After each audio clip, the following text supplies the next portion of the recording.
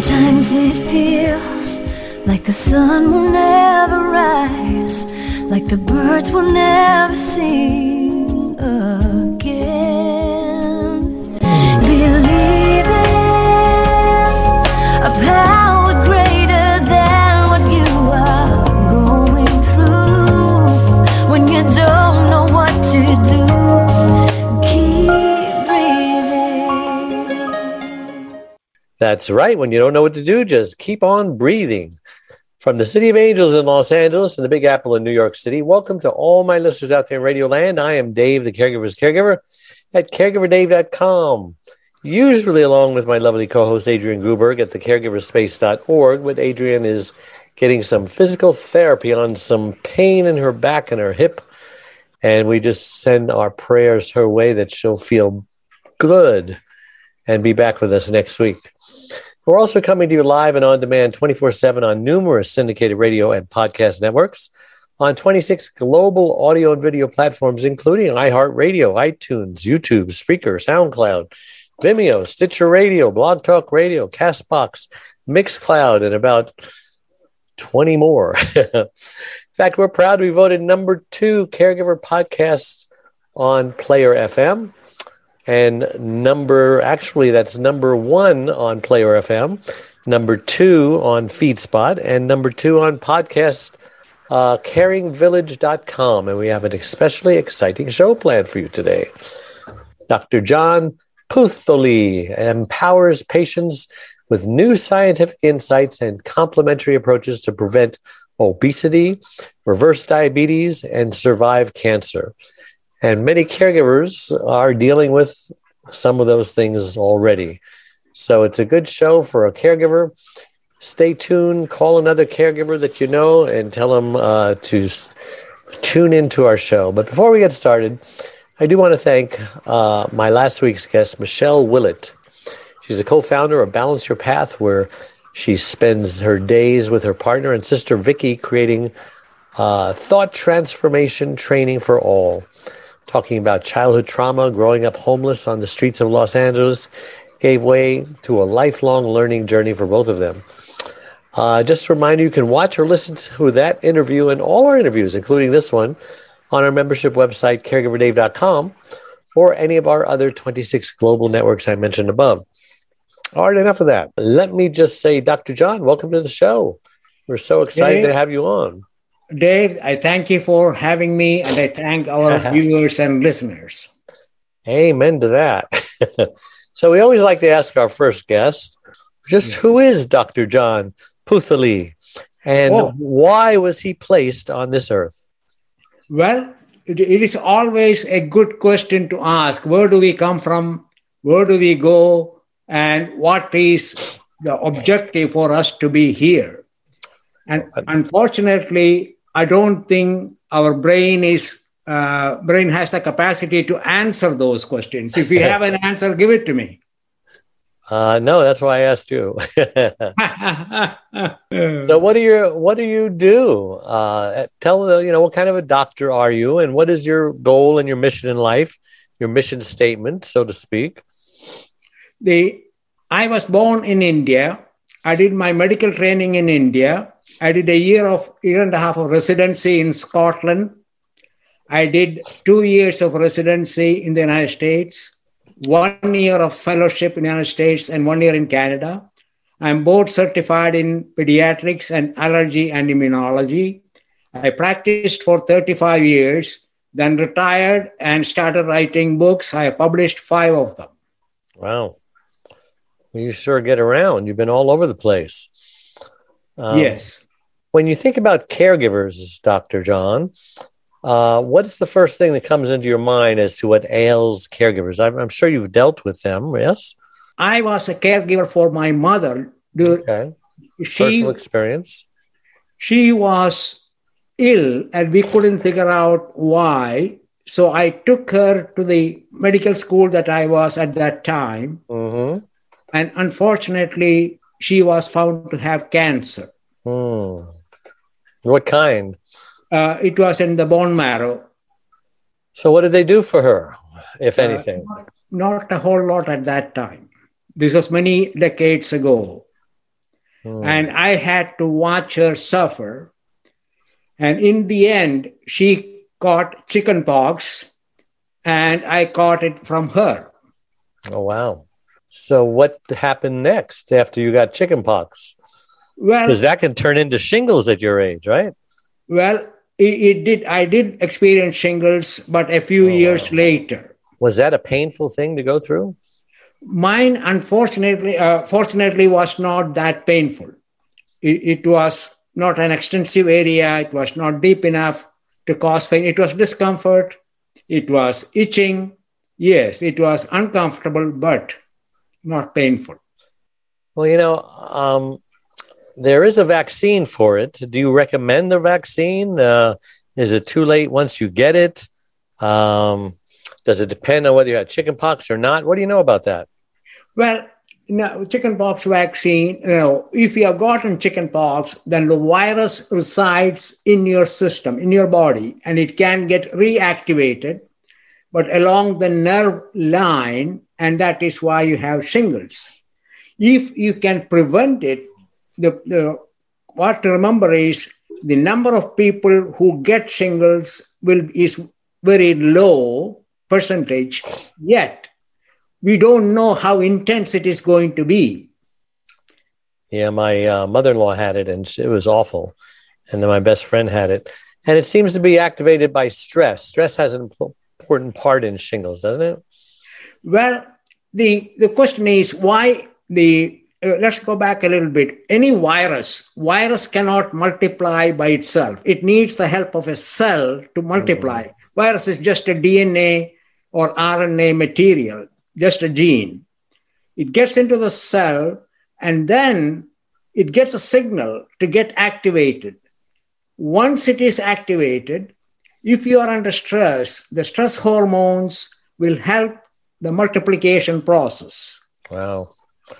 Yeah, and there's no one that's under more stress than caregivers. So let's just say that all caregivers, because you're in a stressful occupation, should go and get a shingles vaccine. Now, has everyone been exposed to chickenpox? I mean, how do you know whether you should get the vaccine? How do you know that you even had chickenpox? Maybe your parents aren't around anymore to tell you. What do you recommend with that? Well, in modern age, most of the people has a doctor or a primary care physician. He or she can tell you. Most of us will know whether we had it as a young child.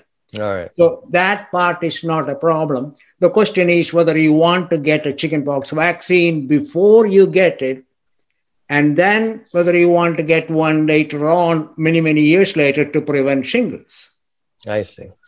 So let's talk about type 2 diabetes now, because a lot of people, I don't know what the official definition for obesity is, but a lot of people are, maybe 20 pounds overweight, 30 pounds, 50 pounds. I'm thinking obesity is like 100 pounds, but I may be wrong. Is a 50-pound person considered obese?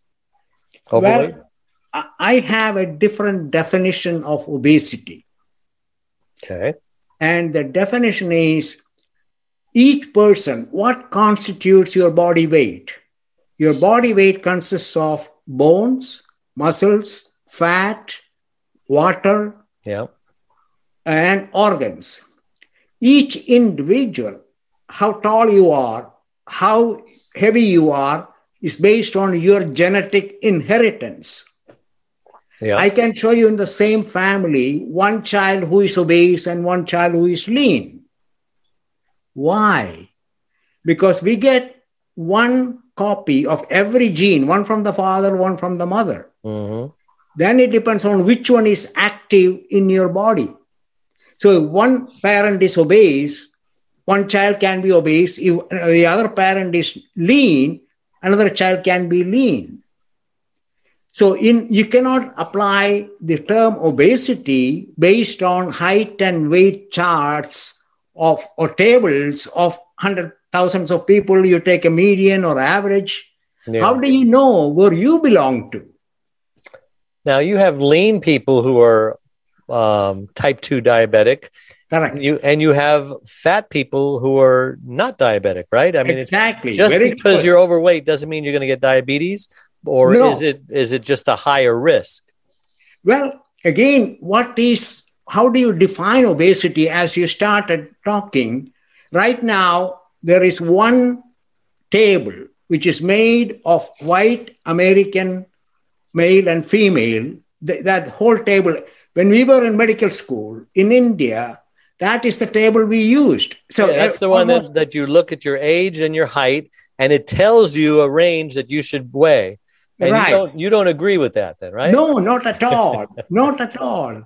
Because let me tell you this, 85% of people in the United States who are diabetic are obese.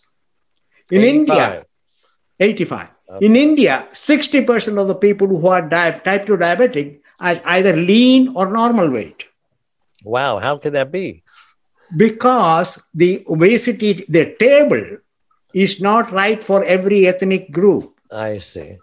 Even so Indian people are generally thinner than American people? Yes. Yeah, absolutely. I don't remember seeing very many. I keep saying the word fat, but that's not a nice word. But overweight Indian people, I don't have an image of them because I haven't seen too many of them. Right. But they do get type 2 diabetes, and 15% of the people who are lean in this country get type 2 diabetes. And you know what? The current medical endocrinologists have no explanation. How about diet? What type of diet? Maybe they're eating too much sugar. No, sugar has nothing to do with type 2 diabetes. The ordinary table sugar has nothing to do with it. Wow. You know why that confusion comes? Because of the name sugar. Blood sugar is glucose. Table sugar is sucrose. It's a completely different molecule. But the terminology is the connection. Wow. So this is a lot of misinformation, medical dogma, missing information. Now you wrote a book. Tell us about your book. Well, that is exactly to address these questions. How did we come about the type 1 diabetes and type 2? What is the difference? Well, let's talk about the difference between type 1 and type 2, first of all. Okay.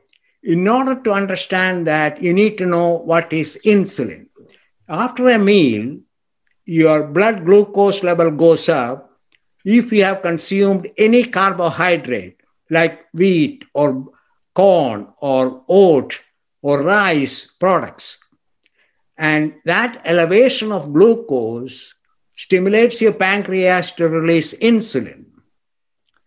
And insulin goes with glucose and around every cell in the body.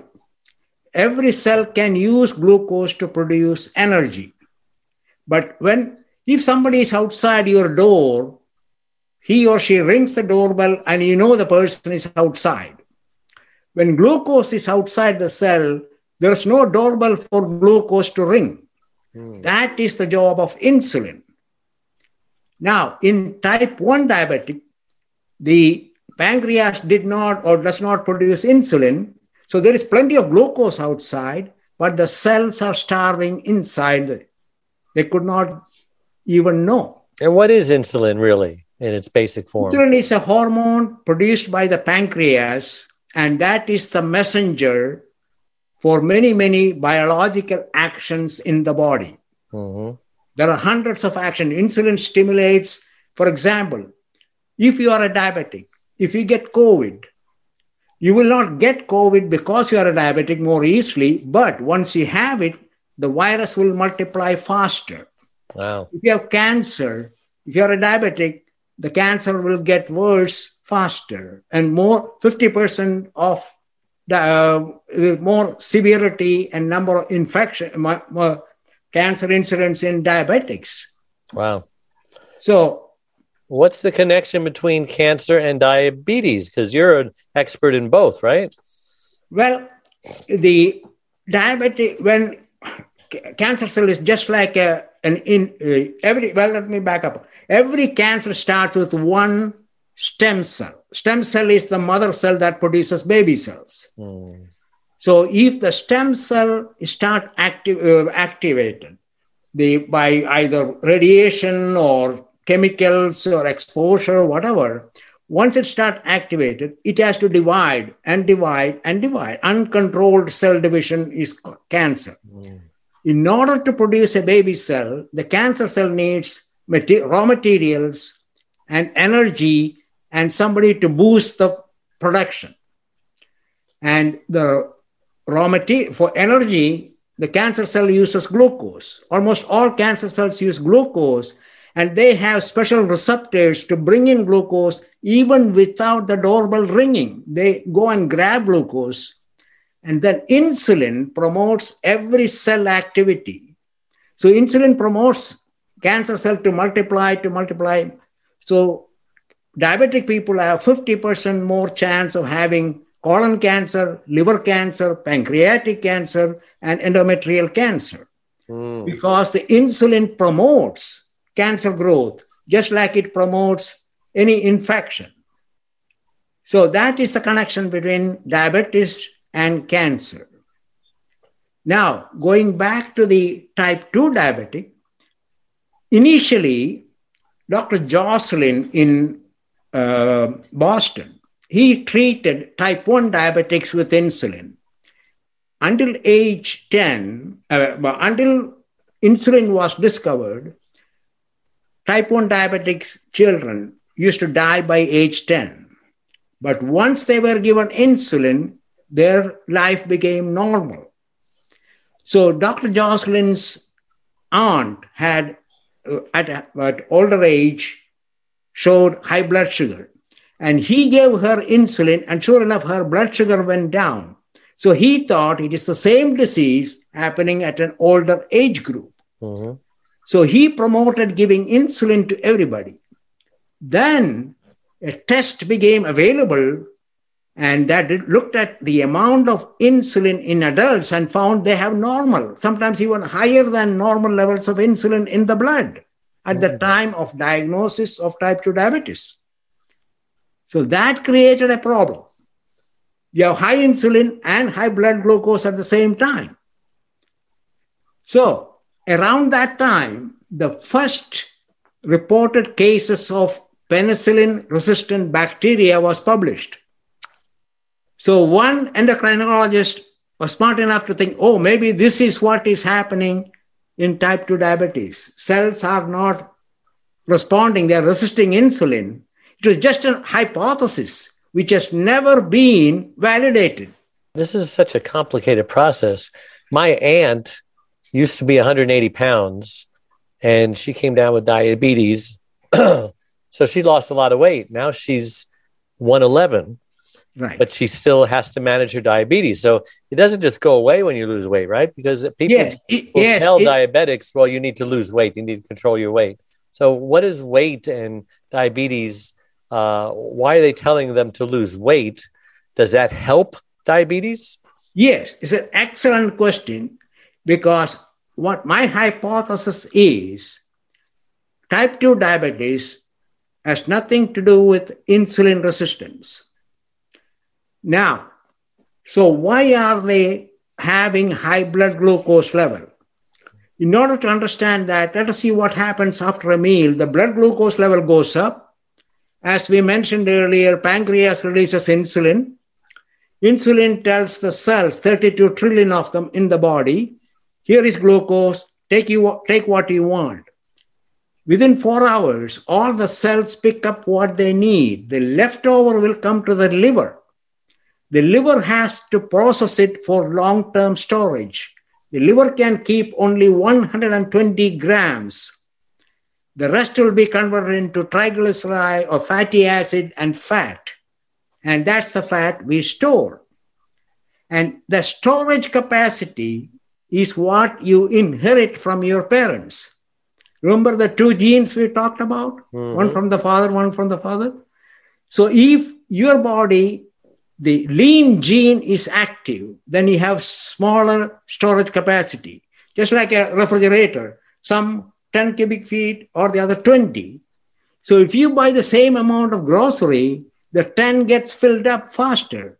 and the rest of the grocery stays outside. And that is what happens to blood glucose. If your fat storage capacity is filled up, glucose stays in the blood. It is as simple as that. So what else is in your book besides talking about cancer and diabetes?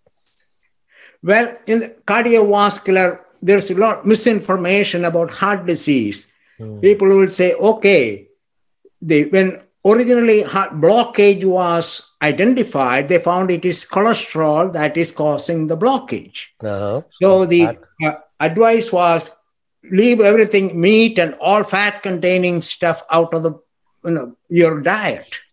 And people went on a low-carb and a high-carb diet, low-fat diet. Then people still had diabetes and heart attacks. Why? So think about this. Cholesterol is an animal product. No plants makes cholesterol. Then how can vegetarians get heart attack? How does that happen? Because do you know what is the use of cholesterol in the body? Well, there's good cholesterol and bad cholesterol. Okay, you introduce those terms. Okay, you said it. What is good about good cholesterol? It helps keep your arteries clear. No, that is what we are led to believe. Oh, so I was given misinformation, huh? Yes, exact. See, cholesterol is a molecule. Let's assume you have got a stick. Do you have a stick-on note, the small notes that you stick on? Right. You put one on your desk. That's the cholesterol sticking, the bad cholesterol. Okay. And if the good cholesterol comes and sticks on top of that, can it pull off the first one? Well, I hope it can. I don't know. No, by itself? No, it needs more. No. Where does the power comes from to pull it off? You need some power. Comes from me. No, well, we are talking about two molecules. One is a cholesterol molecule. Only a cell can produce energy. If you put one stick-on note and one on top of the other, the second one cannot pull off the first one by itself. It needs energy. So in other words, glucose, HDL, the good cholesterol, do nothing. It is called good because it does not cause blockage. It's called good because it's not bad. Exactly. So they should call it neutral. Yes, that would be, my analogy is, can you call a person a good person unless he or she does something? If he doesn't do any harm to anybody, yes, if that is your definition. That's where the saying goes, well, how is he? Well, he's not bad. It's not exactly a raving review of his integrity. Yes, that is all good cholesterol is for. In fact, the body cannot use good cholesterol for anything. So they say if you exercise, that and you eat right, that you can keep your cholesterol down. Do you agree with that? Yes, but LDL, the bad cholesterol, is the one that can stick. And if you need to keep that one LDL down, yes, that will help you. Now, I had a father-in-law, he's deceased now, but he did a lot of research on this. And he found that by mixing cottage cheese and flaxseed oil, and you mix it, and then you put it on fruit, that will actually lower the boiling point of cholesterol, and it will flow out of your veins. And they've done a research paper on it. Do you know anything about the effects of flax oil in lowering the boiling point of cholesterol and helping it to flush out of the system instead of stick to the arteries? Let me ask you this. When you say flush out of the system, there is no outlet for any fat or fat-soluble substance to get out of the body. Really? Yeah. The only outlet we have after food gets into the body is through your kidney. And kidney can take out only water-soluble substances. No fat will go through the kidney. So where is the flush out going? So what do you recommend for cholesterol? Again, as I said, the liver produces 25%, 25% of the cholesterol by the liver, and 75% is what you consume in the food. Any excess, remember, even vegetarians have to have cholesterol. By the way, the primary use of cholesterol is an insulator. Every cell wall has cholesterol. If you don't have cholesterol, on a hot day, you will get dehydrated. On a cold day, you get frostbitten. It is the insulation. That is why vegetarians, non-vegetarians, whatever mixed, everybody needs cholesterol, and the liver will produce it from the raw material, which is primarily glucose.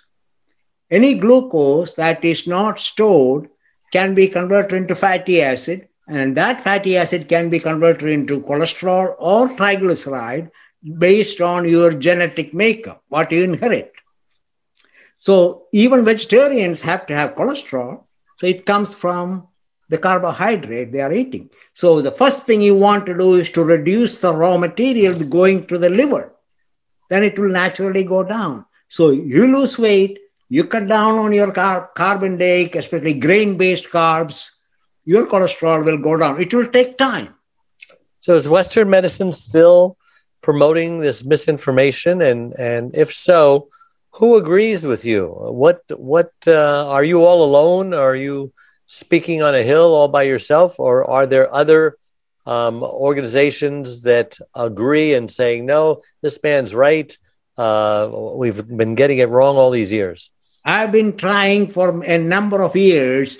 Just to give you an example, I reached out to National Institute of Diabetes, Digestive and Kidney Disease, and they have a statement on their website that says type 2 diabetes starts when liver, fat, and muscle cells don't respond to insulin. So I sent a letter asking them, do you have any proof of that? Has it been validated? And they said that I have to disprove it. So that is what I have been trying to do for 20 years, talking to people like you, and I admire you for spreading useful information, giving to people. People need to think about. That's like saying a man is guilty unless he's proven innocent. Exactly. Now, let me expand it just a little bit. If you are a diabetic, you are told you are a diabetic because you are resistant to insulin. Your body, at least 3 out of 200 cells. If you are resistant to an antibiotic, will the doctor give you the same antibiotic? No. No. So why are you given insulin if you are resistant to insulin? Can you disprove what he asked you to disprove? What I'm saying is there is no such thing as insulin resistance. How can you prove a negative? Right. Very interesting. Well, I'm glad you wrote a book because it's a complicated topic, and I don't pretend to understand everything we spoke about today. But how can people get a hold of your book and learn more? Yeah, it's on Amazon. My website is drjohnonhealth.com. So the question, every person has to take charge of his or her own body and health and start asking questions to the doctor. If I take insulin, my blood glucose goes down. Where does it go? It does not go out of the body. When I take cholesterol lowering medications, my level is lower. Where did the cholesterol go? Do you know where it goes? Which one are you talking about? The glucose? The cholesterol. Where does the cholesterol go? Well, if we lower it. In order to understand that, you say how the liver produces cholesterol from fatty acids. The cholesterol lowering medications block the workers, which are called enzymes in the liver, from producing cholesterol. But the raw materials, the fatty acids, will stay in the body, in the blood. And after 10, 20 years of accumulation of fatty acid like that, you know what happens? These people will become diabetic. Really? Yes. Does it damage the liver also? Depending on how sensitive you are to the medications, like anything else, all the medications or most of them are detoxified in the liver. All right. So you give recommendations in your book of what people can do to stay healthy, right? Yes, absolutely. Each one has to take charge. You have to ask the question, what can I do to help my body? Ask questions to the doctor. What is this medication supposed to do? And what is the proof? If I take insulin, I still have 60% chance of having nerve damage, 50% chance of having kidney damage, 25% chance having eye damage, 2.5% chance of having my leg amputated. So why am I taking insulin? So does the Indian medical community agree with you more than the American medical community? No, because the American medical community and the textbooks, once you have a concept in the textbook, that is what is being taught all around the world in the Western medicine. Until you disprove it. Yeah, exactly. So it's a hypothesis. Just like the insulin resistance is a hypothesis, but they have accepted it as fact before it was validated. Yeah. And mine is a counter hypothesis, yes. Well, any hope that one day you're going to change things?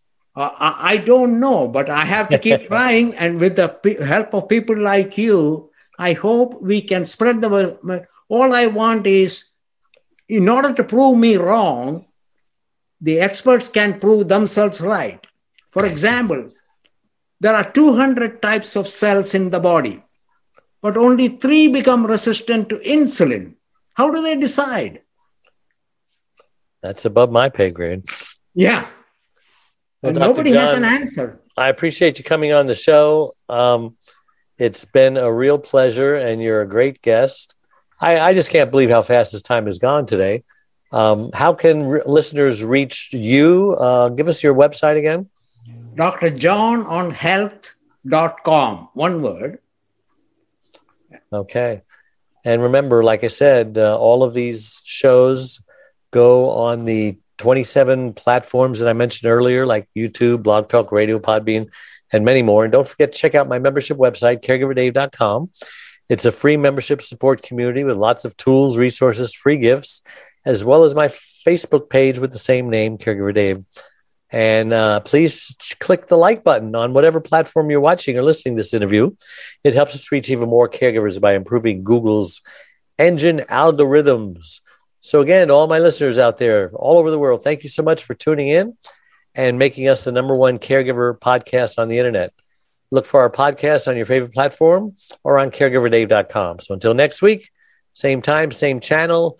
May God richly bless you. Bye-bye.